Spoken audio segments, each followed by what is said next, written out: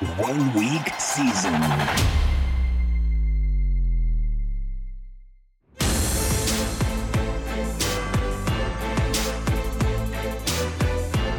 NFL Edge Audio. Texans at Falcons. Kickoff Sunday, October 8th, 1 p.m. Eastern, over under 41.5. Game overview by Hilo. The Falcons run man coverage at a top 10 rate in the league and just had A.J. Terrell line up opposite Calvin Ridley on 79% of snaps last week. Nico Collins ranks third in fantasy points per route run, per PFF 1.13, and carries the top overall receiving grade against man coverage, again per PFF. Tank Dell ranks sixth in fantasy points per route run against man coverage, per PFF. C.J. Stroud has averaged more than 300 passing yards per game and has thrown 6 touchdowns this season, 5 of which have gone to Collins or Dell. The Texans face the third highest neutral rush rate against this season, and the Falcons sport the league's highest rush rate over expectation, RROE. After starting the season in a near-even timeshare with Tyler Algier, Bijan Robinson has garnered snap rates of 72, 81, and 76% over the previous 3 games, handling 62.8% of the team's running back opportunities during that time frame. How Houston will try to win. The Texans have been one of the more pleasant surprise offenses in the league through the first month of play. I would attribute most of that success to offensive coordinator Bobby Slowik and C.J. Stroud, each of whom have been a breath of fresh air. Slowik hails from the Kyle Shanahan coaching tree after serving under the San Francisco head coach for 6 seasons prior to his hiring in Houston. Now consider the fact that this team has scored 24 points per game through 4 weeks, which is good for 15th, against the backdrop of it missing 4 of its starting offensive linemen and with a rookie quarterback, and it seems much more impressive. The Texans have played at pace, 5th ranked 27.1 seconds per play, with a pass-balanced attack, 18th ranked pass rate over expectation, and have rattled off consecutive wins over the Jaguars and Steelers while scoring 67 points during that run. Their 38 pass attempts per game ranks 5th in the league, which makes sense considering the relative inefficiencies of their run game thus far. Dameon Pierce leads a backfield that has transitioned to more of a 1-2 punch after starting the season as a 3-headed monster during the team's first 2 games. Pierce has accounted for 66.4% of the team's available backfield opportunities, but has struggled to a 2.8 true yards per carry and just 3.5 yards per touch, which again makes sense considering the injuries to the team's offensive line. Left tackle Laramie Tunsil, right guard Shaq Mason, and left guard Josh Jones all got in a limited session on Wednesday after either missing extended time or getting banged up in Week 4. The transition to a dual-back backfield between Pierce and change-of-pace back Devin Singletary has come at the expense of journeyman Mike Boone, the latter of whom played just 8 total offensive snaps in the 2 games since returning from an injury that forced him to miss the team's Week 2 loss to the Colts. Slowik stated that the team didn't intend to be so pass-heavy during the first 2 games of the season, which he deemed more necessity than plan due to the ineffective rushing attack and injuries up front. During their 2-game win streak, Stroud has attempted 60 passes, compared to 55 team running back carries, which backs up the assertion of a more pass-balanced approach that was brought up before. The matchup on the ground is not ideal against a Falcons team holding opposing backfields to just 3.9 yards per attempt, and the efficiency of the run game has been lacking, but Slowik should continue to strive for balance in neutral to positive game environments. Finally, the Texans see the highest rate of 8 or more defenders in the box on running back carries this season. The true breakout from this team has come through the air, with Stroud and Slowik combining to look more than capable in their first taste of NFL action. The layered route concepts introduced by Slowik and the spread nature of the offense have led to the second highest cushion amongst the 4 primary pass catchers, behind only the Washington Commanders. As in, Slowik is actively designing an offense to get his playmakers the ball in space. Collins and Dell are in the midst of true breakout seasons, with Collins holding elite underlying metrics in YAC, 195, ranked first. Yards per reception, 19.5, ranked third. Yards per route run, 3.57, ranked fourth. Juke rate, 40.9%, first. And a solid 12 ADOT. And Dell carrying 2.32 YPRR, 18th. 16.7 YPR, 15th. And the solid 12.3 ADOT, 33rd. Stroud currently ranks 12th in intended air yards per pass attempt, 9th in air yards per completion, 4th in total pass yards, and 6th in total intended air yards through 4 games. The offense began the season operating from an 11 personnel base, with tight end Dalton Schultz a near every down tight end, but has since transitioned to extreme levels of 12 personnel usage during the previous 2 weeks. The matchup through the air is a difficult one against a Falcons defense built on versatility. Last week, Terrell shadowed Ridley on 79% of the offensive snaps, which allowed the Atlanta defense to play more man coverage than we've seen to this point in the season. Even so, the Falcons carry top 10 rates of man coverage into Week 5. Collins currently ranks third in fantasy points per route run per PFF at 1.13 and carries the top overall receiving grade against man coverage per PFF, while Dell ranks sixth in fantasy points per route run against man coverage per PFF. Finally, Stroud has thrown 6 touchdowns this season, 5 of which have gone to either Collins or Dell. How Atlanta will try to win. The Falcons have run a moderately paced offense, 11th ranked 28 seconds per play, with extreme rush rates, highest RROE in the league, through the first month of play, highlighting a continued emphasis on the ground game under head coach Arthur Smith. Now, consider that second-year quarterback Desmond Ridder is challenging Zach Wilson for the title of league's most incompetent quarterback, and it begins to make sense why Smith is so steadfast in his offensive approach.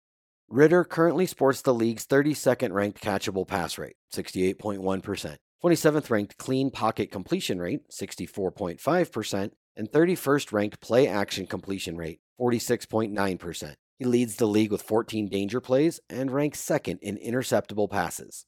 Yeah, not good, Bob.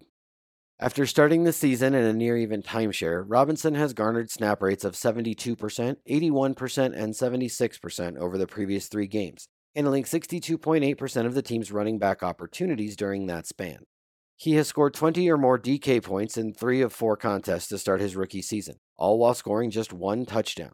His 7.5% breakaway run rate ranks 8th in the league. He has run the second most routes of all running backs, 104. His true yards per carry ranks 6th at 5.6. His yards per touch ranks 3rd at 6.3. And the Falcons' offensive line currently ranks 6th in run blocking grade.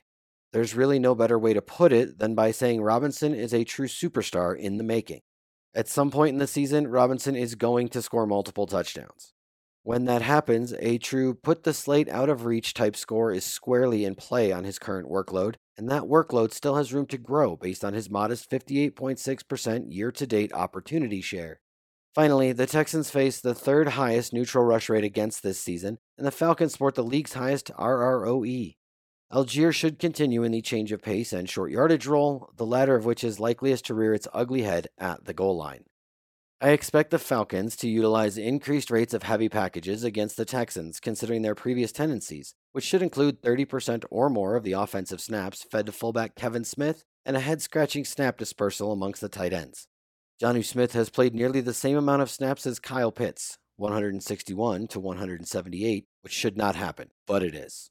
That should leave just Drake London and Mac Hollins as the near every down pass catchers on an offense that has fed 19.1% of its targets to Robinson, 5 or 6 targets in every game this season. In its current state, the only pass catcher this offense can support outside of Robinson is alpha wide receiver Drake London, and even then, Ridder has just 3 passing scores through 4 games. This offense truly is Robinson or bust in its current form. Likeliest game flow. It is exceedingly likely the Falcons are allowed to control the game on the ground against a Houston defense seeing the 3rd highest rate of neutral rush attempts against this season, 57%. That pairs well with how we expect the Falcons to approach this spot, considering their league-leading RROE and robust 28.3 rush attempts per game. That should force, or allow, the Texans to tilt their attack towards the air as the game progresses, forming a likeliest game scenario where both teams are able to attack in their most efficient manner. That also opens up significant upside from each team, considering the current efficiency metrics from the Falcons' Robinson and the Texans' Collins and Dell, the latter 2 of whom have excelled against man coverage this season, and the former of whom is likely the best pure runner remaining in the game after the loss of Nick Chubb for the season. If nothing else, this spot opens up some interesting mini correlations and or one-off potential. Panthers at Lions. Kickoff Sunday, October 8th, 1 p.m. Eastern, over-under 44. Game overview by High-Low. Amon-Ra St. Brown did not practice on Wednesday or Thursday while dealing with an abdomen injury. Jamison Williams makes his season debut after seeing his 6-game suspension reduced to 4 games. His 4.39 speed and downfield acumen bring one of the missing pieces to this Lions offense. David Montgomery has played 2 games where he wasn't injured during or missed entirely. In those games, he has seen 53 carries and 2 targets. Montgomery has also scored 5 touchdowns in what amounts to 2.5 games worth of offensive snaps. The rushing matchup for Detroit yields the week's 3rd best net adjusted line yards metric in one of the biggest mismatches of the week. How Carolina will try to win. The Panthers rank near the middle of the pack in pace, 19th ranked 28.8 seconds per play, and pass rate over expectation, 21st, averaging a robust 67.8 offensive plays per game, 24 rush attempts per game, and an extreme 40.3 pass attempts per game. A large reason for those gaudy pass numbers has been the routine negative game environments this team has found themselves in during the first 4 weeks of play, with their negative 35-point differential ranking 8th worst in the league. Head coach Frank Reich's offense has been fairly mundane, playing near league average rates of 11 and 12 personnel with route concepts that adhere to the standard route tree. In other words, we haven't seen much in the way of forward-leaning principles in this offense up to this point in the season, which is likely a combination of the youth present and Reich's largely conservative approach. Miles Sanders has started all 4 games at running back for the Panthers, despite being questionable heading into Week 4.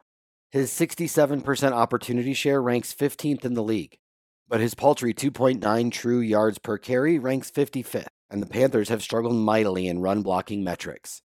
And that isn't even a product of teams stacking the box against Carolina, as Sanders averages just 6.3 defenders in the box on his carries this season, which is one of the lowest stacked box rates in the league. He has seen a light front at the 8th highest rate this year.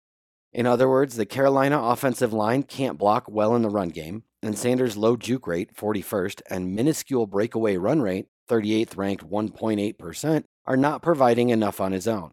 Chuba Hubbard has played a change-of-pace plus role for the Panthers this season with 116 total snaps, checking in amongst the league leaders for backup running backs. The matchup on the ground is about as gross as they come, with Detroit ranking 2nd in yards allowed per carry this year. Things don't get much rosier through the air. Rookie quarterback Bryce Young holds the lowest completed air yards per completion in the league this season at 2.9 yards. This indicates an offense that has both struggled to attack downfield and to find success and efficiency when they do pass. His 6.4 intended air yards per pass attempt ranks 30th. He is tied for 8th most sacks taken, and he has been pressured at the 8th highest rate this year.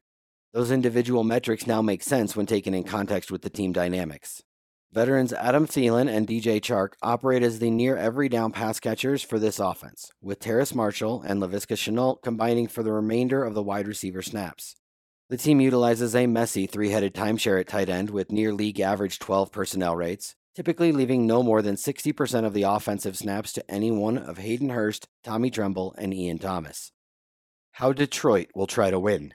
The Lions maintain a relatively modest-paced offense, 28th ranked 29.7 seconds per play, with elevated rush rates, 3rd ranked rush rate over expectation, 4th ranked rush attempts per game at 33.8, and a modest 32.8 pass attempts per game, good for 22nd, in 2023, but have seen their downfield work improve for the 3rd consecutive season. Quarterback Jared Goff's 7.5 intended air yards per pass attempt continues to improve with each passing season in Detroit, jumping from 6.4 in 2021, which ranked 31st, to 7.0 in 2022, which was good for 24th. Furthermore, his 7.1 completed air yards per completion ranks 5th in the league this season. On the other side of the ball, the major steps forward from this team reside with a defense now ranked in the top 6 in the league in DVOA against both the pass and the rush, holding their opposition to just 3.0 yards per carry, 2nd, and 5.3 net yards per pass attempt, 6th. That has allowed the Lions to control game environments and grind out victories through methodical and clock-killing drives. The matchup on the ground is one of the better ones of the week, yielding the 3rd best net adjusted line yards metric on the back of one of the bigger mismatches in the trenches. PFF grades the mismatch with a 24% expected increase to rushing production. In the 2 games played without either suffering an injury mid-game or missing entirely, David Montgomery has played snap rates of 79 and 71% and handled a combined 53 carries and 2 targets. There's also the added benefit of a 27-point Vegas implied team total, tied for 3rd most on the slate, and large spread, 10 points, which should provide the opportunity for Montgomery to see another 25-plus carries here, considering team tendencies and expected game environment. The poor per-touch efficiency, 3.7 true yards per carry, and relative 0 in the passing game, 3.2% target share, make Montgomery purely a volume play that requires touchdowns in order to return GPP-worthy value, but that is squarely on the table in this spot considering a robust red zone role, 18 red zone touches in about 2.5 games worth of snaps. He has also scored 5 touchdowns in those 2.5 games worth of snaps. Montgomery will continue to be backed up by rookie Jahmyr Gibbs in a strict change of pace role, with snap rates of 27 and 37% in Montgomery's 2 fully healthy games. The matchup through the air against Carolina should serve to suppress the progress shown by this pass offense slightly, considering they have held opponents to a defensive ADOT of 7.4, ranked 12th, and generate pressure at a solid 24.4% rate, 26% blitz rate. That said, electric downfield threat Jameson Williams makes his season debut after serving a 4-game suspension, reduced from 6 games, which should serve to open up throwing lanes underneath in addition to providing the occasional deep shot downfield. Health permitting, he suffered a hamstring injury in preseason, I would expect him to immediately jump into the 3rd highest snap rate behind St. Brown and Josh Reynolds, rendering Marvin Jones relatively obsolete and relegating Khalif Raymond back to primarily serving as the team's kick returner.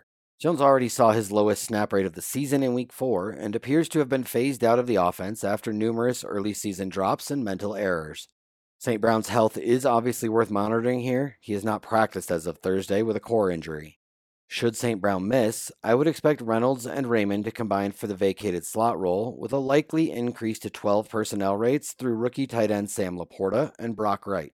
Wright played a season-high 59% of the team's offensive snaps in Week 4 and stands to see his role increase the most in the absence of St. Brown. Likeliest game flow. This game sets up well for how the Lions want to control games. A heavy emphasis on the ground game with intermediate to deep shots through the air mixed in. While they have primarily tried to do that with an underperforming defense over the previous 2 seasons, this iteration of the Lions defense is worthy of that cause, ranking top 6 in DVOA against both the rush and the pass. They've also generated an elite 27.7% pressure rate behind a minuscule 17.5% blitz rate, which is the 2nd largest blitz to pressure ratio in the league, behind only the Bills this season. That should allow the Lions to control the trenches on both sides on their way to another dominant on-paper showing. Furthermore, the presence of Jameson Williams working downfield should improve an already solid drive success rate by loosening up the number of defenders over the middle of the field and allowing the Lions to hold on to the football longer. The Panthers don't have the offensive personnel, quarterback, or scheme to play catch-up effectively in that environment, which should provide paths to elite rushing volume for the Lions. Titans at Colts, kickoff Sunday, October 8th, 1 p.m. Eastern, over-under 43. Game overview by High-Low. After missing the team's Week 4 contest with a knee injury, wide receiver Treylon Burks has yet to practice this week as of Thursday. Sound the alarm. Jonathan Taylor was a full participant in each practice period this week. As of Thursday, it appears likely that he will make his season debut against the Titans after calling his recent contract dispute with the team an off-season issue. Kwity Paye, concussion, and Shaquille Leonard, groin, have yet to practice this week for the Colts, 2 staples of their defense. Tennessee's offensive line is blocking to just 1.06 yards before contact per rush, which ranks 2nd worst in the league this year, behind only Carolina. Colts rookie quarterback Anthony Richardson is one of the most dynamic athletes in today's game, and he brings weekly upside with both his arm and legs. The Colts have played at the fastest pace in the league through the first month of play. How Tennessee will try to win. Run the damn ball and make it so the other team can't run the damn ball. That's how. Joking aside, that has been the formula for this Titans team for the previous 4 seasons, and there are no signs of that stopping anytime soon, at least for as long as head coach Mike Vrabel remains in town. The biggest problem for this Titans team this season has been their offensive line, a unit that is blocking to just 1.06 yards before contact and is allowing pressure at a 31% clip, both of which rank 31st in the league. It's hard, even for King Henry, to establish any semblance of stability when your offensive line is struggling to that extent. Tennessee runs the slowest offense in the league at 32.6 seconds per play and holds the league's 4th highest rush rate over expectation, both of which were to be assured coming into the season. Derrick Henry has seen some of his empty snaps move to rookie Tajay Spears this season, but he still carries a borderline elite 70.4% opportunity share, ranked 13th, and has seen the 2nd most carries of all backs this year. His true yards per carry value is all the way down at 3.7, which is good for 39th, and highlights the struggles of the Tennessee offensive line up to this point in the season. He has also seen a laughably high 7.1 average defenders in the box, due primarily to the team tipping their hand when he is on the field. His high snap-to-touch ratio makes it evident what the team is doing when he's on the field, and his stacked front carry rate is the 4th highest in the league. Even so, Henry always has a path to 30 or more running back opportunities in the right environment, which doesn't necessarily speak to the matchup as much as a game environment that remains competitive throughout. The matchup on the ground is neutral to negative against a Colts defense ceding just 3.8 yards per carry this year. That said, they have allowed 6 rushing scores through 4 games, which is tied for the second most on the season. Spears should continue serving as the primary change of pace back, but he holds a low 29.6% opportunity share despite a solid 50.2% snap rate and holds a modest 0.74 fantasy points per opportunity, the last of which ranks 36th in the league. Alpha wide receiver DeAndre Hopkins came into the team's Week 4 contest with a questionable tag due to a lingering ankle issue, which could help explain his diminutive for him 53% snap rate in that contest. Treylon Burks has yet to practice this week, as of Thursday, after missing Week 4's contest and appears unlikely to play again in Week 5. That should leave Nick Westbrook-Akine and Chris Moore in elevated roles against the Colts, 2 players that are borderline NFL talents. Tight end Chig Okonkwo also saw his lowest snap rate of the season in Week 4 at 65%, likely due to the team wanting to get better run-blocking tight ends on the field. Trayvon Wesco, Josh Wiley, and even Kevin Rader. Now take all of that on the backdrop of just 27.3 pass attempts per game, and we're left with little to no upside from any member of this pass offense on a weekly basis. How Indianapolis will try to win. Shane Steichen and the Colts are running an interesting offense this season. They have played at the league's fastest pace, 25.3 seconds per play, but hold the 6th highest rush rate over expectation. Quarterback Anthony Richardson has averaged just under 10 carries per 4 quarters of play and has 4 rushing scores in just under 10 quarters of play, which is a pace of about 1.6 rushing scores per 4 quarters. The expected return of Jonathan Taylor should also be a significant boost to the efficiency of the offense, which is rather large news considering the short area emphasis of the offense in its current state. That emphasis on the short areas of the field through the air has meant this offense has been forced to march the field and string together drives. And while that can change moving forward, we don't know if Steichen has shortened the field for his rookie signal caller in an attempt to simplify things for him. There is no way of knowing if or when that change will come to pass. As things currently stand, we should treat the Colts as an offense designed to put together drives and control the ball. The recent happenings surrounding the Jonathan Taylor saga seem to indicate a few things. 1. The offseason issues involving Taylor and owner Jim Irsay are either in the past or Taylor is playing the bigger man. 2. Taylor's injured ankle was truly still an issue. And 3. Taylor should be considered healthy moving forward. If all those assumptions are correct, Jonathan Taylor should return to one of the more robust roles in the league at the running back position, and that could happen as early as this week. In 2022, Taylor held top 12 marks in opportunity share, snap rate, and expected fantasy points per game. Or Taylor is still not fully healthy and Zach Moss eats into his workload here. Either way, the Colts have blocked the 9th most yards before contact this season, 1.49, but face off against a Titans defense allowing the fewest yards per carry through the first month of play, a laughably low 2.9. The pass offense has been a case of Michael Pittman and then everyone else through 4 weeks, with Pittman posting an elite 28.7% target market share, the 8th most targets, and the 6th most total routes run. Alec Pierce is the only other pass catcher in a near every down role, but has been victim to the short area nature of the offense through 4 weeks. Again, this emphasis can change without notice, but we have no idea when or if that will happen. Rookie wide receiver Josh Downs plays primarily from the slot, meaning his snap rate is subject to the team's heavy personnel rates. So far, that has yielded between 73% and 80% of the team's offensive snaps. He also holds a low ADOT 6.3, making upside a difficult bet in a standard week. Kylan Granson, Mo Alley-Cox, and Drew Ogletree are splitting snaps at tight end for an offense running 12 personnel about 20% of the time, leaving no tight end above 60% snap rate range on a weekly basis. The matchup against the Titans is a good one, as Tennessee has continued to face some of the highest neutral pass rates against due to their emphasis on stopping the run. In this offense's current state, Pittman is the only pass catcher of note, and even then, his paths to a true GPP-worthy score at his salary are slim. Likeliest game flow. The moderate game total and low spread hint at a game environment that is played close throughout, and I largely agree with that assertion. That should allow the opportunity for Derrick Henry to remain involved throughout, which boosts his volume expectation and lowers the overall upside from this game environment, considering the Titans' tendencies to run a slow offense. Now consider the Colts' propensity to look to march the field in their own offensive approach, and we're left with very few paths to true eruption from this game environment. That said, Derrick Henry and Michael Pittman should have volume on their side, making each player capable of putting up a solid score in this spot. The chances of either putting up a true had-to-have-it score is relatively small, but both remain in the discussion for potential GPP consideration early in the week. That brings us to Indianapolis quarterback Anthony Richardson, who has the athleticism, role, and upside to return top quarterback numbers anytime he steps on the field. That is no different in this spot. The chances of any player outside of those three providing GPP utility in this spot is rather thin, and the chances of this game environment taking off are even thinner. Enjoying the game breakdowns? Go to oneweekseason.com and become a subscriber to gain access to in-depth analysis, strategy interpretations, and more to help you bring your daily fantasy football game to the next level.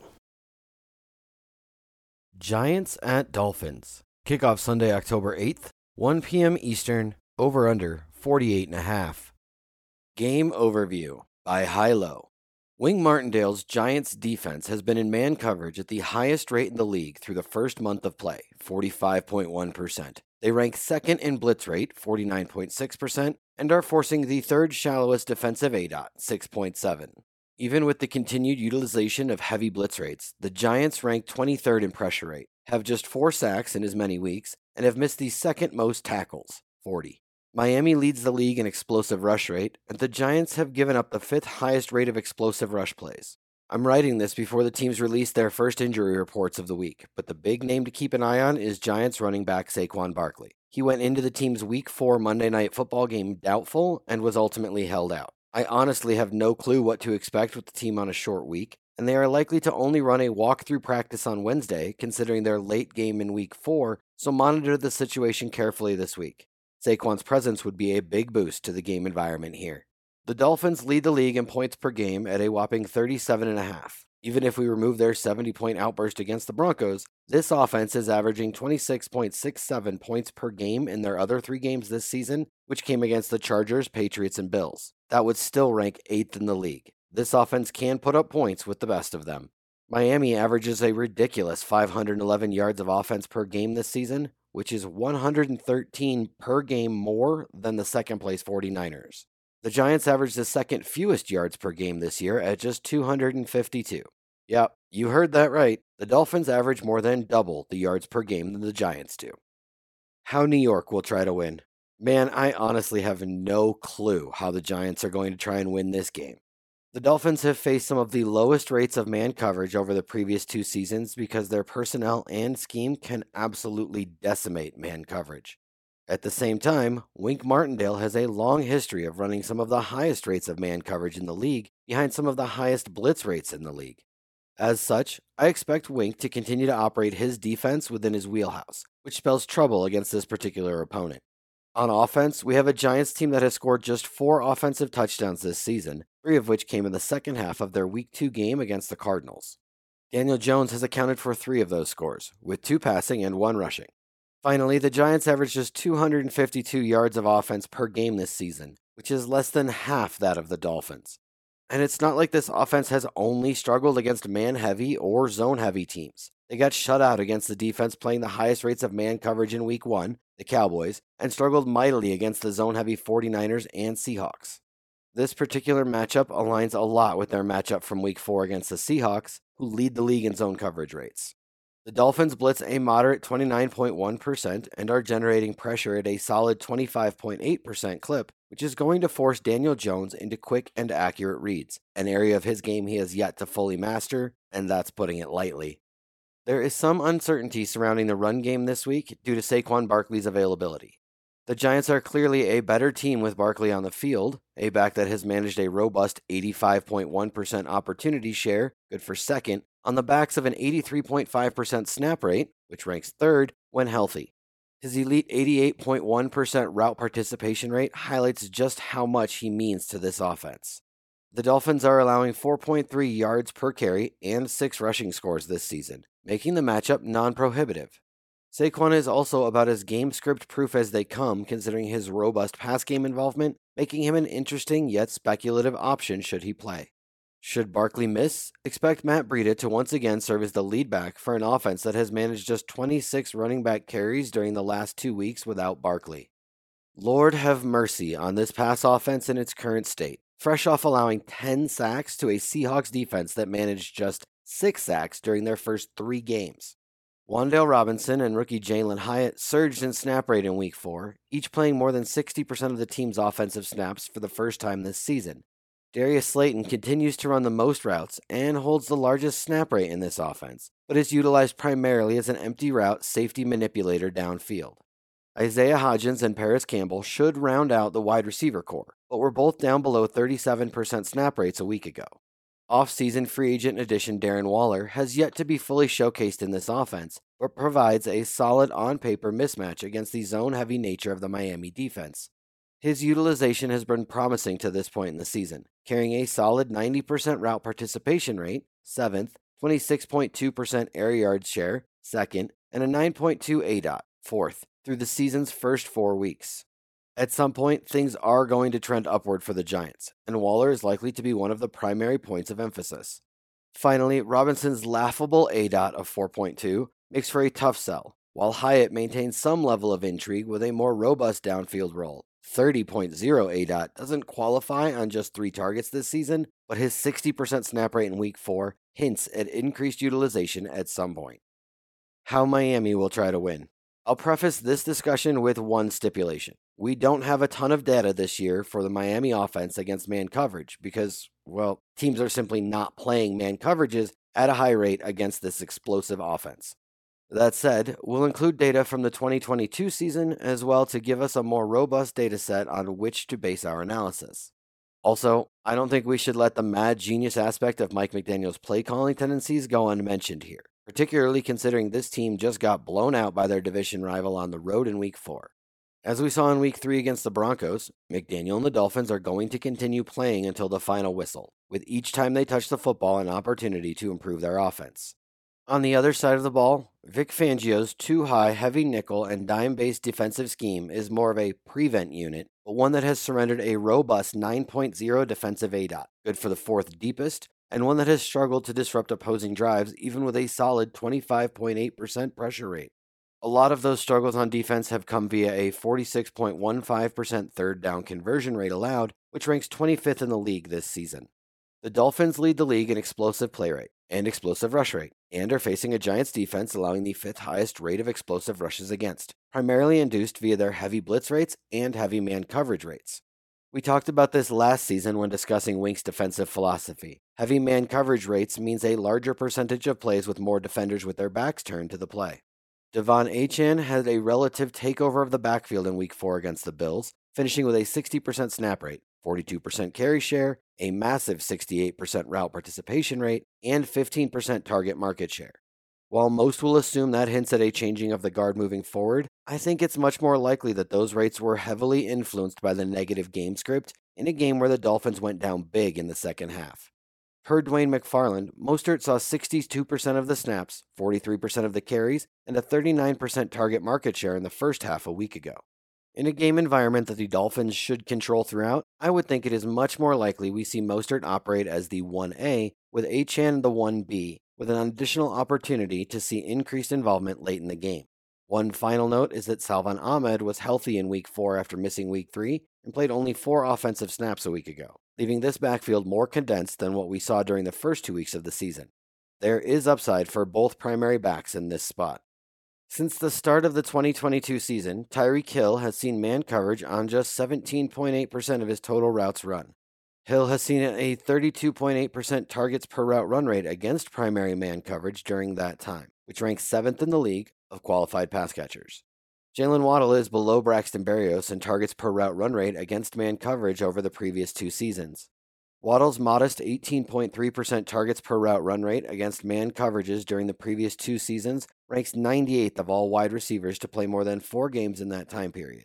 To me, this isn't necessarily a shot at Waddle or his ability to win against man coverage. It's simply a nod to just how elite Hill is. In other words, Mike McDaniel and Tua Tagovailoa are very good at getting the ball to the best mismatch on the field. While Waddle is a legitimate weapon in this offense, he is more akin to the Shinkansen bullet train, whereas Hill has that full-on maglev technology. Sorry for the train analogy. Maglev technology, or magnetic levitation, means less friction, which means higher top speeds.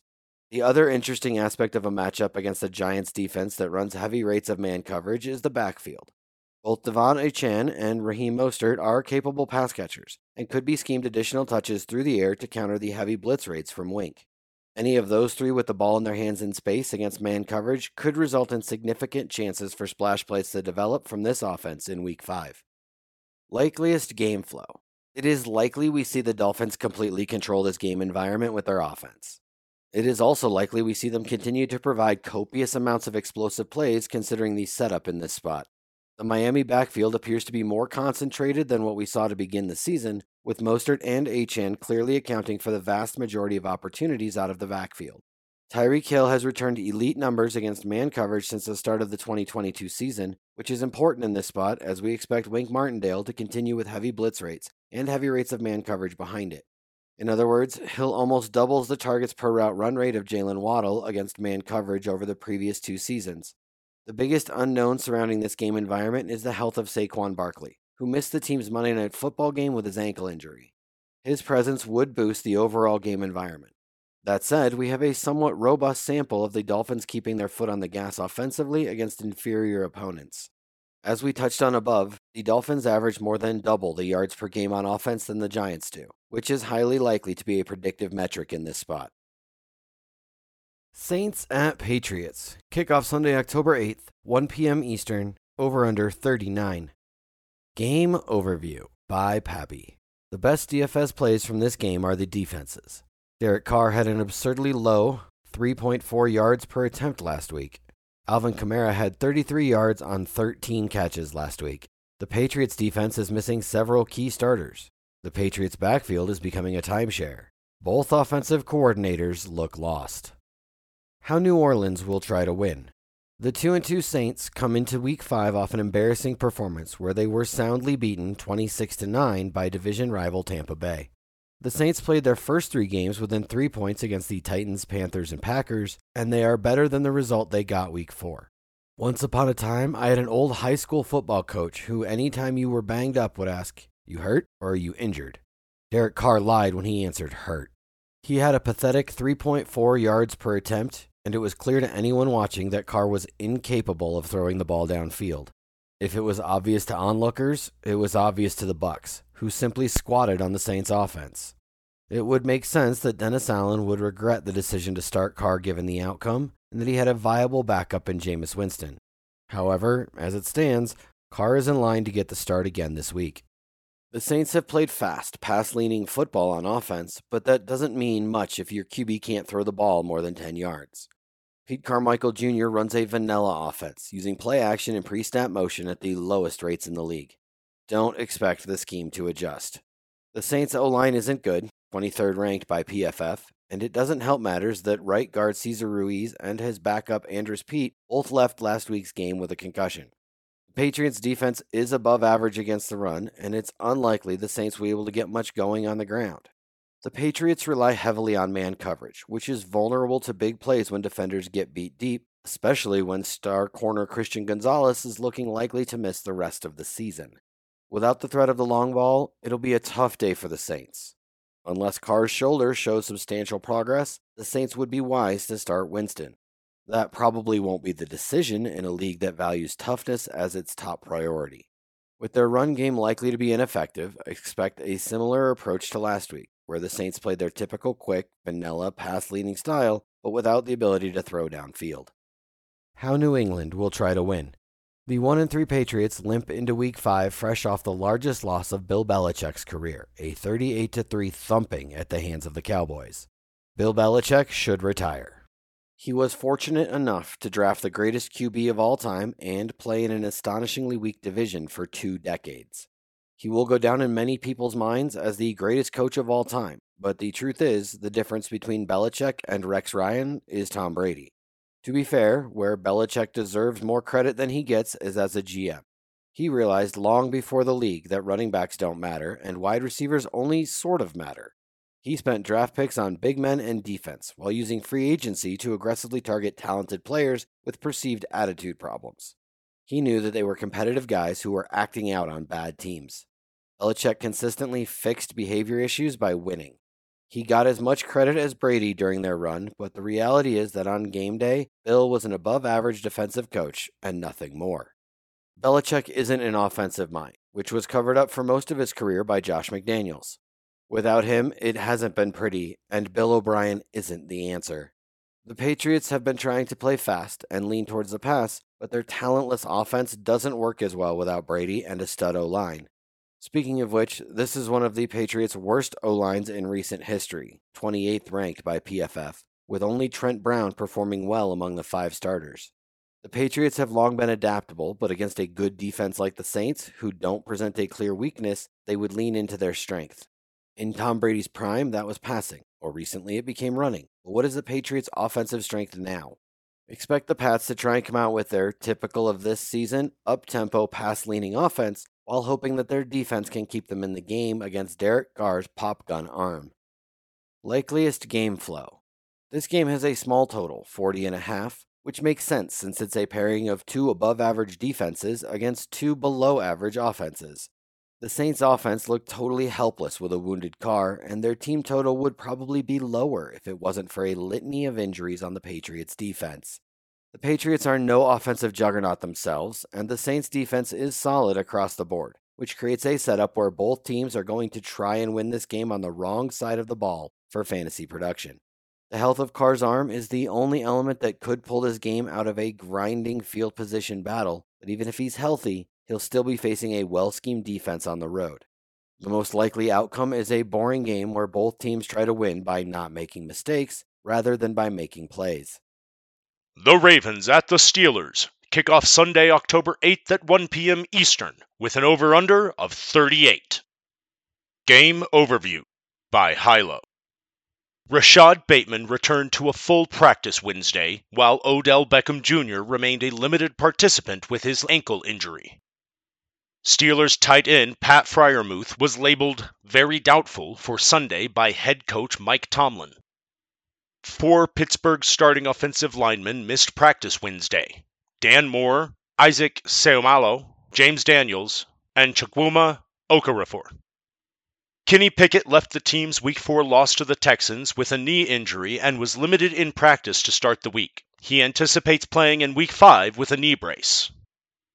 Deontay Johnson remains out of the Pittsburgh lineup for at least one more game. The Steelers have been in man coverage at a 25.9% clip this season, which ranks 12th in the league. Their 48.4% coverage grade when in man ranks 29th per PFF. Of Baltimore wide receivers, only Odell Beckham Jr., 44.4%, and Zay Flowers, 25.9%, carry target rates higher than 18% against man coverage. Mark Andrews and Zay Flowers set up well to exploit this matchup through the air, with expected volume as the biggest detractor. How Baltimore will try to win.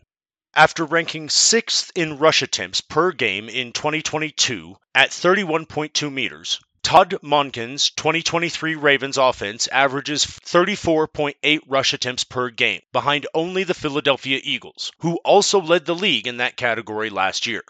And that's not a case of this offense is running more plays per game, so obviously they will average more rush attempts per game when compared to a season ago, as much as it is this offense is not operating with the spread nature we thought after Monken was hired to this point in the season. They are averaging 63.8 offensive plays run from scrimmage per game compared to 62.1 a season ago. Continue to play at a slow pace, 27th ranked 29.7 seconds per play compared to 26th ranked 30.2 a season ago. And continue to operate a run-balanced offense, league low 26.3 pass attempts per game. They rank near the middle of the pack in pass rate over expectation this year. So what has changed with Monken in town? The most significant effective change in this offense this season is the reduction of 12 personnel rates, of which most of those snaps have now transitioned to 11 personnel. The Baltimore offense remains focused on 21 personnel, with fullback Patrick Ricard seeing between 26 and 44% snap rates in each of the team's 4 contests, with the low value in that range coming in their Week 3 overtime loss to the Colts. They have primarily been allowed to continue a relatively conservative offensive approach designed to march the field on the backs of a defense allowing just 14.5 points per game. Third, as evidenced by a low 6.8 IAYPA value from quarterback Lamar Jackson, 26th in the league. Through the continuation of mounting injuries in Baltimore, the backfield now runs through veteran Gus Edwards, who is backed up by change of pace and clear passing down back Justice Hill and veteran journeyman Melvin Gordon. In the team's Week 4 game that they controlled throughout, Edwards saw a massive 69% snap rate and 69.2% of the team's backfield opportunities. I would expect that stranglehold on backfield opportunities to continue forward in game environments that the Ravens can control, which this game sets up well for considering an opponent allowing a robust 4.7 yards per carry to opposing backs this season, 4th worst. Finally, quarterback Lamar Jackson averaged 10.25 carries per game during the first 4 weeks of the season, with 4 rushing scores over his previous 2 games. Whether through continued problems with the Liz Frank injury sustained in the 2022 season or through schematic design, Rashad Bateman has yet to play more than 69% of the team's offensive snaps in a game this season, missed Week 3 with a hamstring injury. Combined with the absence of Odell Beckham Jr., that has left just rookie wide receiver Zay Flowers as the only near every down pass catcher for the Ravens to start the season, as tight end Mark Andrews continues to see his playing time subsidized by the presence of Isaiah Likely. Andrews has had snap rates of 79%, 82%, and 69%. With Bateman likely back, that should leave him and Nelson Aguilar to around 70% of the team's offensive snaps, with Devin Duvernay and Laquan Treadwell on hand to soak up any snaps remaining, likely influenced the most by OBJ's ability to return to game action. Pittsburgh has played man coverage at the league's 12th highest rate thus far, and only OBJ, 44.4%, and Flowers, 25.9%, have a target rate higher than 18% against man coverage this season for Baltimore wide receivers. That sets up well for Andrews to see significant work here. How Pittsburgh will try to win. A clip came out of the Steelers entering the locker room through the tunnel after their Week 3 win over the Raiders. It just surfaced on Thursday of this week. In that clip, Matt Canada is hugging it out with head coach Mike Tomlin. Canada then says, "Nice win," to which kicker Chris Boswell, trailing the two by a few paces, remarks, "It wasn't because of you." That jumped out to me as a statement of the team's feelings towards Canada, the offensive coordinator. People around the fantasy industry, myself included, have been saying this for years. But Matt Canada's mundane and straightforward offense is not doing much to exploit recent defensive tendencies from around the league, instead calling an extremely vanilla offense that struggles to attack downfield or string together drives. If the Steelers are winning, it is likely because their defense is winning the game. That's a critical discussion to have in this spot, considering the propensity of the Ravens to completely control the game environment every week. As this game progresses, that should lead to increased opportunities for mistakes from the Steelers, who essentially don't alter their offensive design relative to their game environment. The run game is a mess, with Steelers backs combining to average just 3.6 yards per carry this season, 25th. On top of that, the team is now dealing with numerous injuries along their offensive line, with 4 of the 5 starters, all but center Mason Cole, on the injury report Wednesday as DNPs. The Ravens are one of the more difficult matchups to attack on the ground, ceding just 3.8 yards per carry this season, and are the only team in the league yet to allow a rushing score through 4 games. The snap rate split between Najee Harris and Jaylen Warren almost doesn't matter in this spot, but the two have been on a near even split during the previous 3 games. No thank you, topped with stay away. Even through routinely negative game environments, the Steelers averaged just 33 pass attempts per game this season, 33.6 in 2022. Quarterback Kenny Pickett averages just 6.9 IAYPA, 29th, and 2.7 completed air yards per pass attempt, 32nd, ahead of only Bryce Young and Joe Burrow. Yeah. The only relative positive is a 6.0 YAC completion value, ranking 5th in the league. The Ravens' defense has forced an extremely shallow ADOT of 7.0 and ranks in the top half of the league in yak allowed. In other words, things are not looking good for the Steelers, considering Pat Freiermuth's likely absence, Deontay Johnson's relative inabilities to attack downfield, and the 4 injuries along the offensive line. Most interestingly, rookie wide receiver Calvin Austin worked his way up to a 90% snap rate in Week 4 and is the team's only true downfield threat. Even so, poor efficiency from Kenny Pickett paired with what is likely to be increased pressure, offensive line injuries, and 31.4% blitz rate from Baltimore, and poor mobility, bone bruise to the knee and likely playing with a knee brace, are unlikely to allow those downfield routes to develop in this spot. George Pickens has seen double-digit looks just once this season, and 3 of those games came without Deontay Johnson in the lineup, meaning he is doubtful to provide a GPP-worthy score in this spot. Likeliest game flow. Considering the injuries to the Pittsburgh offensive line, the relative inability of the Steelers to attack downfield, the injury to starting tight end Pat Freiermuth, the absence of Deontay Johnson, and the fact the Steelers continue to struggle to sustain drives, and the score suppression tendencies of the Baltimore defense, it is likely the Ravens are able to control this game environment via their preferred methods. That should continue to include elevated rush rates and a slow pace of play, sapping a large portion of the upside from this game environment. The Steelers have vastly underperformed on defense to this point in the season, making the only upside bets found via the members of the Ravens that we can confidently project volume to flow through. That leaves just Lamar Jackson, Mark Andrews, and potentially Zay Flowers as the relevant fantasy pieces from this one. The Bengals at the Cardinals. Kickoff Sunday, October 8th at 4:05 p.m. Eastern, with an over-under of 44.5. Game Overview by Mike Johnson. Both of these teams have had surprising performances to start the season, with the Bengals offense failing to meet expectations and the Cardinals being impressively competitive through 4 weeks.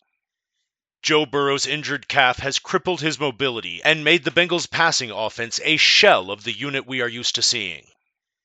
Arizona has a very conservative approach on both sides of the ball that has helped them overcome some personnel deficiencies. The Cardinals' offense is one of only a couple of teams to rank top 10 in the NFL in DVOA via both the run and the pass. They also profile very similarly to the Titans' offense, who just played their best game of the season against this Bengals defense. Cincinnati has lost their 2 road games this season by a combined total of 51-6. How Cincinnati will try to win. The Bengals were the Cinderella darlings of the NFL 2 years ago, and followed that magical Super Bowl run with a return to the AFC Championship game last season.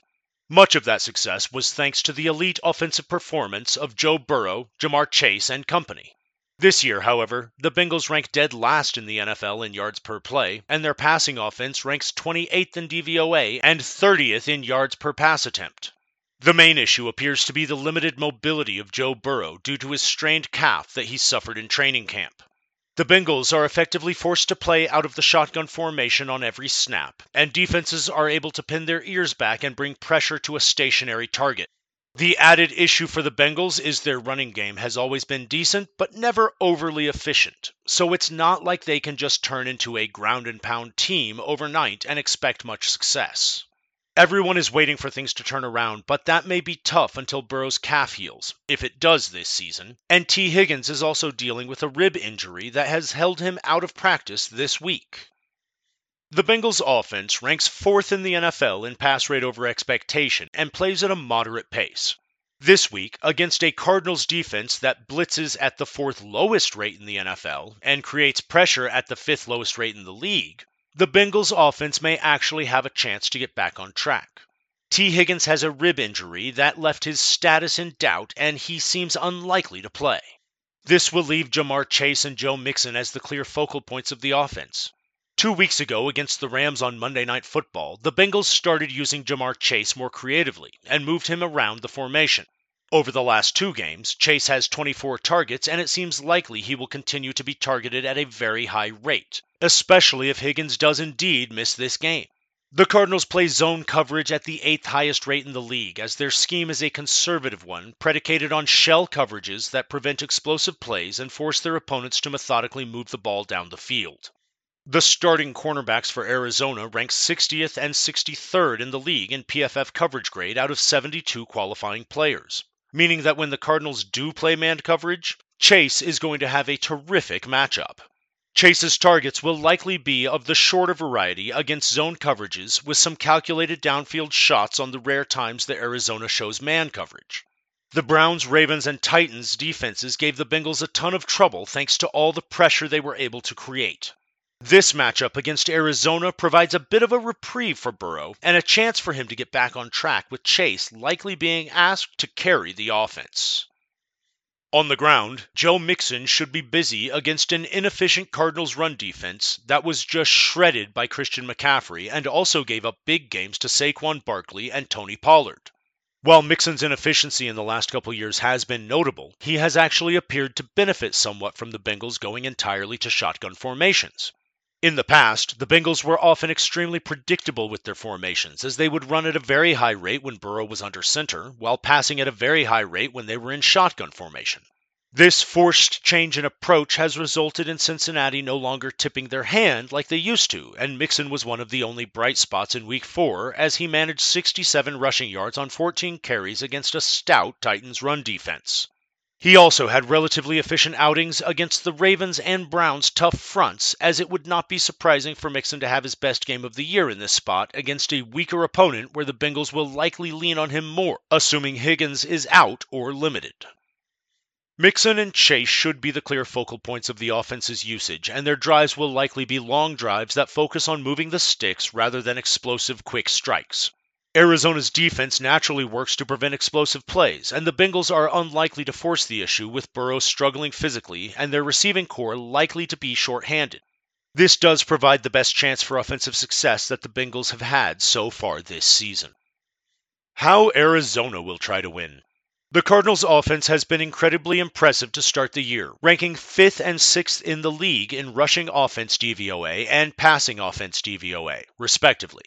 James Conner operates as their clear feature back, and they are doing a great job of leveraging the mobility of quarterback Josh Dobbs through designed runs, getting him outside the pocket to make throws, and using him on fakes to hold linebackers and open up running lanes for Conner. The Cardinals' receiving core has also been solid, with Marquise Brown operating as the top option and rookie Michael Wilson stepping up as he continues to be given more opportunities and an expanded route tree. Rondale Moore has had his moments this year as the third receiver who also occasionally gets some work out of the backfield. He was somewhat forgotten about in last week's loss to the dominant 49ers, but he seems likely to be given a role this week in a winnable and less physical matchup. Cincinnati's defense is very beatable and is coming off a disturbing performance where the Titans' previously dormant offense came to life. Arizona's offense actually profiles very similarly to Tennessee in many ways. They each have a conservative approach and rely heavily on a veteran pounder at running back. They also play methodically and focus on ball control while occasionally leveraging their quarterback's mobility. Finally, neither of them makes it a priority to force the ball to an alpha wide receiver, which can be a negative at times, but also makes them less predictable for an opposing defense. The Bengals struggled to stop the Titans last week as they allowed them to score on 4 of their 5 first-half drives. Given how similar the Cardinals are to the Titans, while actually being more efficient and dynamic so far this year, there is a good chance that the Cardinals are able to have another very good offensive performance in Week 5. Likeliest game flow. This game's most likely outcome is a bit of a chess match, with both teams playing relatively conservatively and trying to position themselves to win it late in the game. Both defenses are very beatable, but the relative timidness of the offenses will likely keep this from turning into a track meet. Both teams should have offensive success moving the ball, but the flow of the game will depend on their red zone efficiency and whether they can turn those drives into touchdowns. Cincinnati's offense will likely be much more concentrated than Arizona's, while Arizona's offense seems more likely to make big plays thanks to the difference in quarterback mobility that each team is dealing with. On the surface, this game projects as a slow-paced matchup that should be conservative on both ends, with Arizona's offense focusing on ball control and Arizona's defense keeping everything in front of them, while Cincinnati just tries to move the ball. Enjoying the game breakdowns? Go to oneweekseason.com and become a subscriber to gain access to in-depth analysis, strategy interpretations, and more to help you bring your daily fantasy football game to the next level. The Eagles at the Rams. Kickoff Sunday, October 8th at 4:05 p.m. Eastern, with an over-under of 50. Game Overview by Mike Johnson. The Eagles' offense continues to hum this season as they have scored at least 25 points in all 4 games, ranked 3rd in the NFL in both rushing, offense DVOA, and yards per carry, and have one of the most explosive and talented passing attacks in the league. The Rams have been very efficient offensively this season and will get star wide receiver Cooper Kupp back in some capacity this week. Los Angeles will likely have little success running the ball this week and will likely be forced into a high volume of pass attempts due to matchup and game script. Philadelphia has huge advantages at the line of scrimmage on both sides of the ball. We will likely see a very high volume of pass attempts in this game due to how both defenses funnel their opponents. How Philadelphia will try to win. The Eagles' offense showed the most aggressiveness we'd seen all season in their overtime victory over the Commanders, as Jalen Hurts and A.J. Brown each had their best outings of the year. This offense projects to possibly eclipse last season's dominant offensive performance as the addition of DeAndre Swift has added a dimension of explosiveness and versatility to the backfield and should open up new areas of their playbook as the season progresses. A.J. Brown and Devonta Smith are a dynamic duo that generally dominates the receiving game, and their unique skill sets and versatility make them a nightmare for opposing defenses. Meanwhile, tight end Dallas Goedert has primarily been the forgotten man to start this season, but will undoubtedly have his moments as the season progresses, as defenses focus on the elite perimeter threats and trying to slow down the freight train dual-threat running game that Swift and Hurts provide. The Rams' defense hasn't been great this season. They had 2 relatively good performances against the Seahawks and Bengals, but in reflecting on those games, the offenses looked out of sync, with many of their struggles self-imposed. The 49ers had their way with the Rams, and the Colts had their issues early last week before turning on the offensive jets as the game went on. The Colts head coach is former Eagles offensive coordinator Shane Steichen, and he has been using a very similar approach with Anthony Richardson to the offense he used in Philadelphia with Jalen Hurts. It seems logical that the Eagles will study what the Colts did during their 23-point second half in Week 4 and should be able to implement many of the same concepts that the Rams' defense was susceptible against. Both the Colts and Eagles are nearly unstoppable when running plays with multiple options based on reading the defense and leveraging their quarterback's talents to keep defenses on their heels. The Eagles played at one of the fastest paces in the league last year, but started this season playing relatively slowly. They've picked it up a bit the last couple weeks, but I suspect they may be especially aggressive this week after their close call last week against the Commanders. The Rams' offense has been excellent this year, and their weakness is their offensive line, so the Eagles' approach will likely be to come out with guns blazing to try to take control of the game and let their defense tee off on Matthew Stafford. This does not necessarily mean the Eagles will throw an overwhelming amount, however, because their rushing offense is so dynamic and dominant that they can also break off big chunk plays in that way. The Rams' defense had not faced a dual-threat quarterback before last week, as they were able to hang tough with Geno Smith, Brock Purdy, and the ghost of Joe Burrow.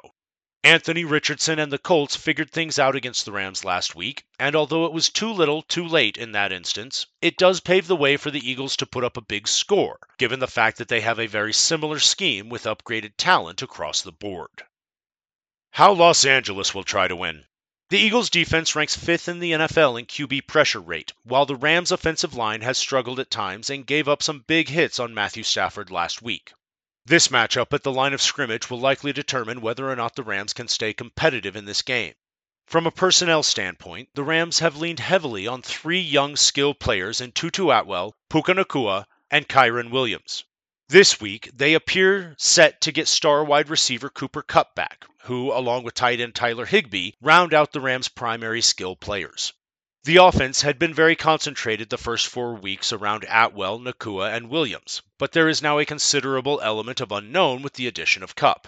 Over the past 2 years, perhaps no other wide receiver has been more integral to the team's offense than Kupp's role with the Rams. Maybe the team will ease him back in and play him less than a full allotment of snaps in his 2023 debut, But even in that scenario, we should expect him on the field in all high-leverage situations. The Rams head coach and general manager have commented in the last week about needing to somewhat limit the workload for running back Kyren Williams in the future after he completely dominated the backfield for several weeks. They should get their wish this week against the Eagles' top-ranked run defense, as the Rams already have the league's 6th highest pass rate over expectation and now have a matchup that dictates a greater reliance on the pass. Kupp, Atwell, and Nacua are an interesting trio of wide receivers who can effectively work in many ways as extensions of the running game.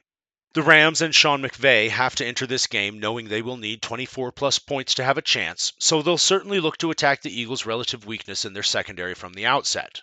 The Rams' offense will likely open the game with a heavy focus on quick, short passing and expand into other concepts down the field as the game wears on. The short passing attack will serve a dual purpose as it lets them avoid the stout Eagles' run defense while keeping Stafford upright and in one piece.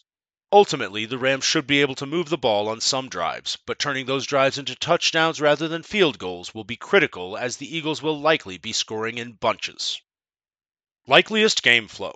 This game projects for a very high volume of pass attempts and overall plays as these offenses both play at a fast rate, and these defenses both tend to generate a high pass rate from their opponents. The Eagles are the league's top run defense and score a lot of points, which has led to their opponents throwing the ball at the second highest rate in the league through 4 games behind only the 49ers. Meanwhile, Los Angeles faces the second highest situation-neutral pass rate in the league, behind only the Bills, as teams look to attack their relatively talent-deficient secondary rather than trying to run through Aaron Donald. It is hard to say the Eagles will take a pass-heavy approach, but they won't be simply pounding the ball like they did their first couple of weeks. The Eagles will likely continue what the Colts started last week and score often in this game. They will undoubtedly be able to move the ball, and their superior offensive talent and great scheme contribute to very high-end red zone efficiency.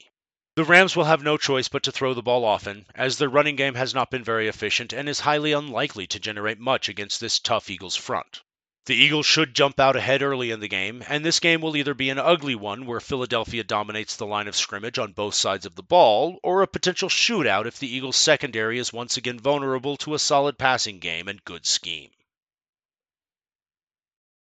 The Jets at the Broncos. Kickoff Sunday, October 8th at 4:25 p.m. Eastern, with an over-under of 43.5. Game Overview by Mike Johnson. Most of this game's outlook will depend on the offensive mindset that the Jets start with. New York has faced an extremely difficult schedule of defenses to start the year, but gets a reprieve against a historically bad defense. The Broncos' offense operates with a very broad distribution of touches, and has primarily been reactionary in its approaches to opponents so far this season. Denver is hoping to get some key defenders back this week, but the Broncos are unlikely to completely turn this thing around in 1 week. Common opponents between the Jets and Bears could potentially provide a glimmer of optimism for Zach Wilson and the Jets. How the Jets will try to win. The Jets' offense finally showed some signs of life in their last 5 quarters dating back to the end of the Patriots game in Week 3. Zach Wilson had one of the best games of his career in a failed comeback attempt on national TV against Patrick Mahomes last week. This week, he gets to face a historically bad defense that just made Justin Fields and the Bears look like a high-octane offense. Playing the transitive property game with the NFL results can be dangerous, as teams, players, and schemes match up differently each week. However, there are some common threads we can tie together to try to wrap our heads around things here. The Bears played the Chiefs in Week 3, followed by the Broncos in Week 4. Chicago's offense was atrocious against the Chiefs, scoring only 3 points prior to a late garbage time touchdown. They followed that up by scoring 28 points in the first 3 quarters against the Broncos. Then you look at the Jets, whose offense looked solid against Kansas City and now travels to Denver to face that giving defense. There is certainly a lot of room for optimism here for the Jets. Head coach Robert Saleh made waves this week by proclaiming there will no longer be any restrictions on running back Breece Hall's usage. This is especially notable due to the poor performance of Dalvin Cook to start the year and the elite matchup the Broncos provide. Denver's defense ranks bottom 5 in the league in most major categories against both the run and the pass, allowing teams to attack them in any way they see fit.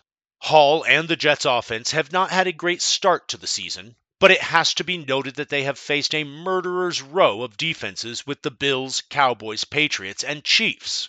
The Broncos defense can act as a desert oasis for a team thirsting for some offensive success and looking to build on the promise of the Kansas City game. The passing game is also set up for success after a tough stretch to start the year.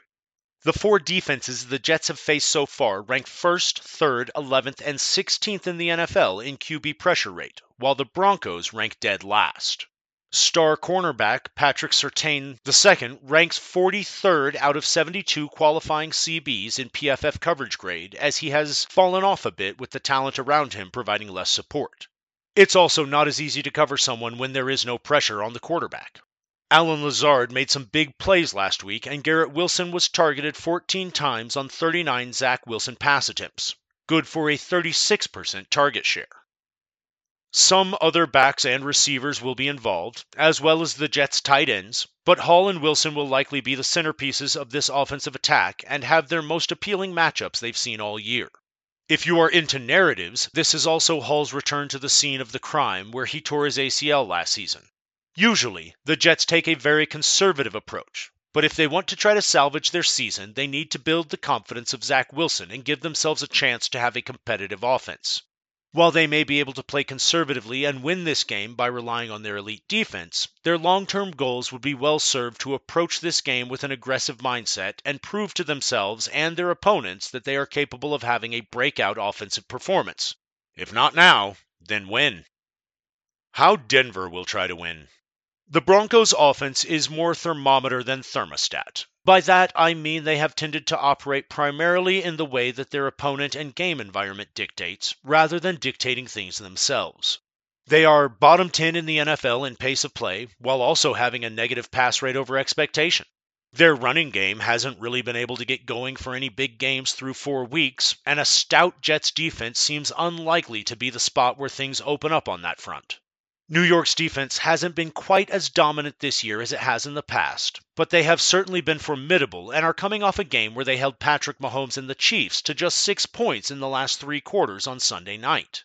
The Broncos did get out to an early lead against the Commanders in Week 2, but have otherwise struggled offensively in the first halves of their games so far this season. Denver's offense is anything but concentrated. Javonte Williams and Samaje Perine lead the backfield, but rookie Jaleel McLaughlin stepped in last week and played very well, which should make this an even messier committee for the time being. All 3 backs can do some decent things, but none are game changers. Against a solid Jets defense and scheme, we should expect them not to be completely shut down, but certainly not to have a dominant performance on the ground. The Broncos also had a whopping 11 different players receive a target last week, while no player caught more than 3 passes. There is some talent there with Courtland Sutton, Jerry Jeudy, and Marvin Mims all possessing the ability to make plays at different areas of the field, but the Broncos appear to be in hope and pray mode as they'd rather spread things out and hope their defense gets their act together rather than accepting the current situation and trying to proactively outscore teams. They were lucky that the Bears took their foot off the gas last week and escaped with a win. My suspicions are that Sean Payton has not learned his lesson, however, and the Broncos will once again enter the game with a timid mindset because of positive reinforcement of getting away with it in last week's win, and the stigma around Zach Wilson and the Jets' offense as ultra-conservative and low-scoring. Likeliest game flow. The Broncos appear to be a potential catalyst for high-scoring games this year, and that trend is something we may be wise to get out in front of. After a sluggish Week 1 against the Raiders, Denver has been a part of games that ended with 68, 90, and 59 combined points, respectively. The Broncos' defense has been dealing with injuries, and some of those players may be coming back this week or in the coming weeks. But those players are not exceptionally high-impact players and will likely take some time to work back into shape and playing at their normal level. That is to say that even if they get a couple more able bodies this week, they are still a very vulnerable unit. As noted earlier, this Jets team needs to get their offense rolling, and this is a critical week for them to try to get back on track.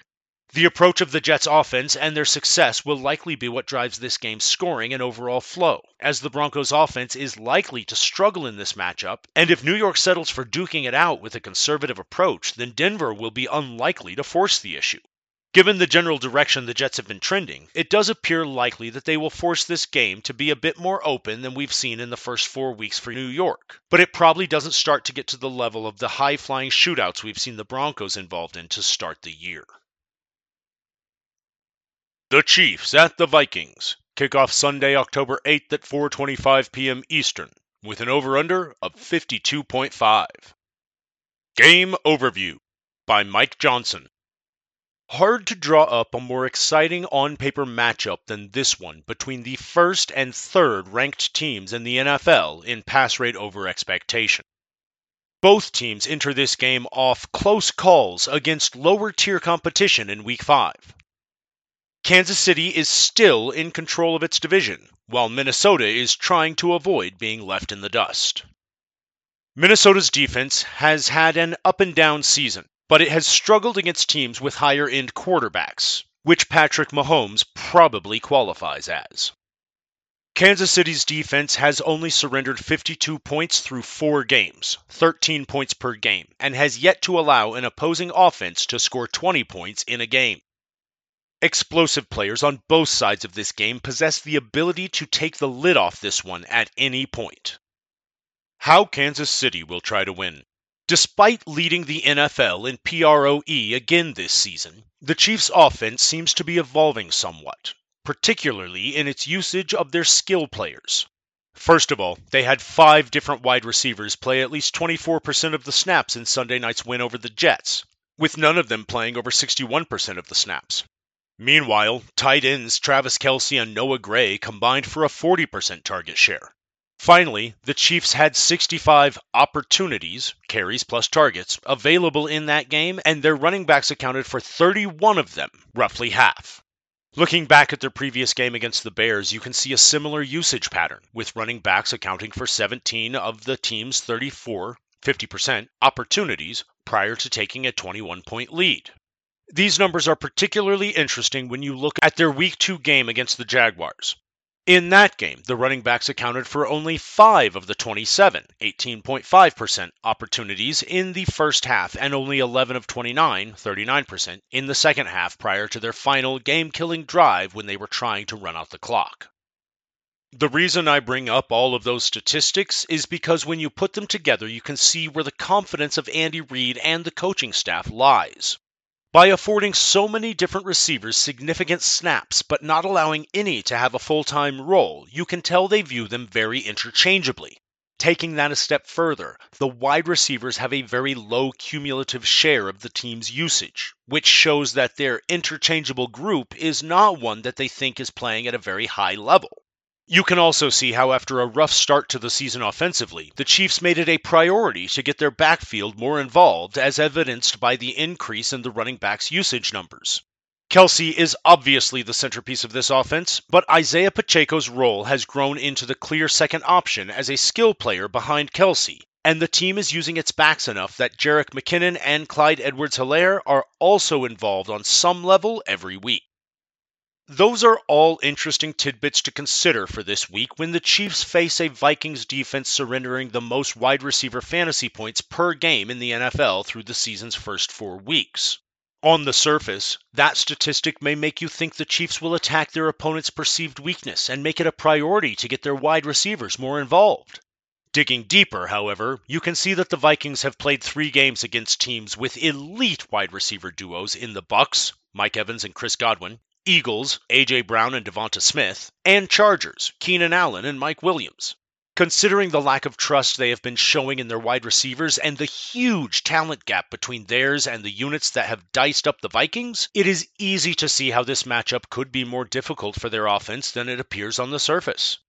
Their opponent's path of least resistance lines up with the personnel in their offense that is the least efficient and least preferred at the moment. There are some very positive data points for the Chiefs as well, however. The Vikings lead the NFL in blitz rate by a wide margin, yet are near the bottom of the league in QB pressure rate. Patrick Mahomes has many strengths, but avoiding sacks is one of the things he is truly different from everyone else in.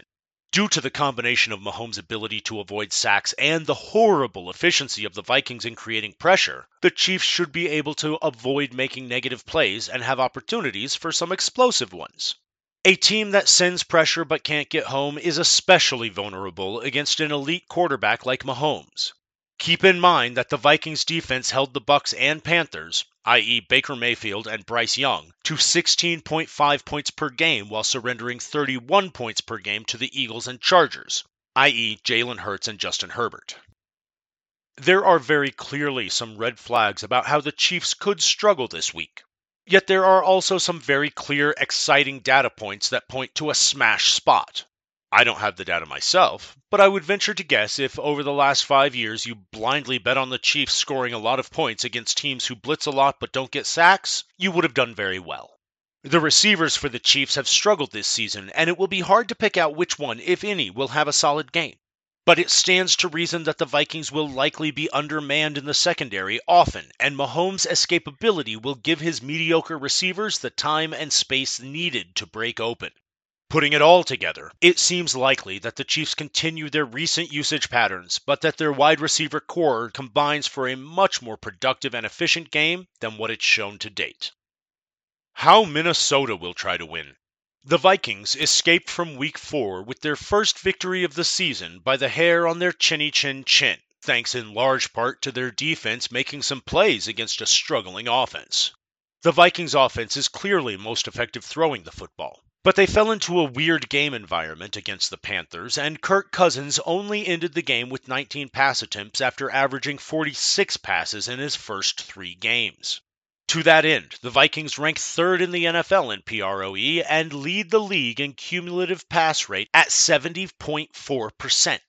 Minnesota's offensive line does have PFF's second highest grade for run blocking, but that number is likely skewed by facing the Chargers and Panthers' putrid run defenses over the last 2 weeks. The Vikings were unable to run the ball at all the first 2 weeks of the season. Enter this matchup against a Chiefs team whose defense has been extremely good to start the year, albeit against questionable competition. The Vikings, like all teams, should enter this game with 2 conflicting ideas of their best approach. Should they try to slow things down and keep Mahomes off the field? Or should they be extremely aggressive, knowing they're going to need to score some points to have a chance against him? Ultimately, the answer to that question will likely depend on the level of trust they have in their defense. Considering what we've seen from the Vikings defense against good QBs so far this season, the team should definitely be expecting to need to score a lot of points to have a chance to win this game. The game from last season that stands out to me for the Vikings was their home game against the Cowboys. The whole week it was expected that those 2 high-powered offenses would have a shootout. However, when the game played out, Dallas put it points up, but then the Vikings offense fell apart as the Cowboys defense pinned its ears back to terrorize them. The start to this game will be critical for the Vikings, as they need to keep the game script from getting away from them and having Chris Jones and the Kansas City defense cause mayhem. It will be no surprise to anyone that the Vikings are going to pass a lot, but ultimately their key to success will be not playing the game in a situation where the Chiefs know they have to pass. Likeliest game flow. Ironically, the key to this game's likely game flow can be found in the Netflix quarterback documentary from the 2022 season, when Mahomes talks about the need to aggressively pursue points against opponents with great quarterbacks because no lead is safe. While Cousins probably doesn't fall into the great category, he is very good at putting points on the board and has shown he can be very dangerous if he gets in a rhythm and when the Vikings are able to put their foot on the gas. This is true in large part because of the explosive skill players Cousins is surrounded with.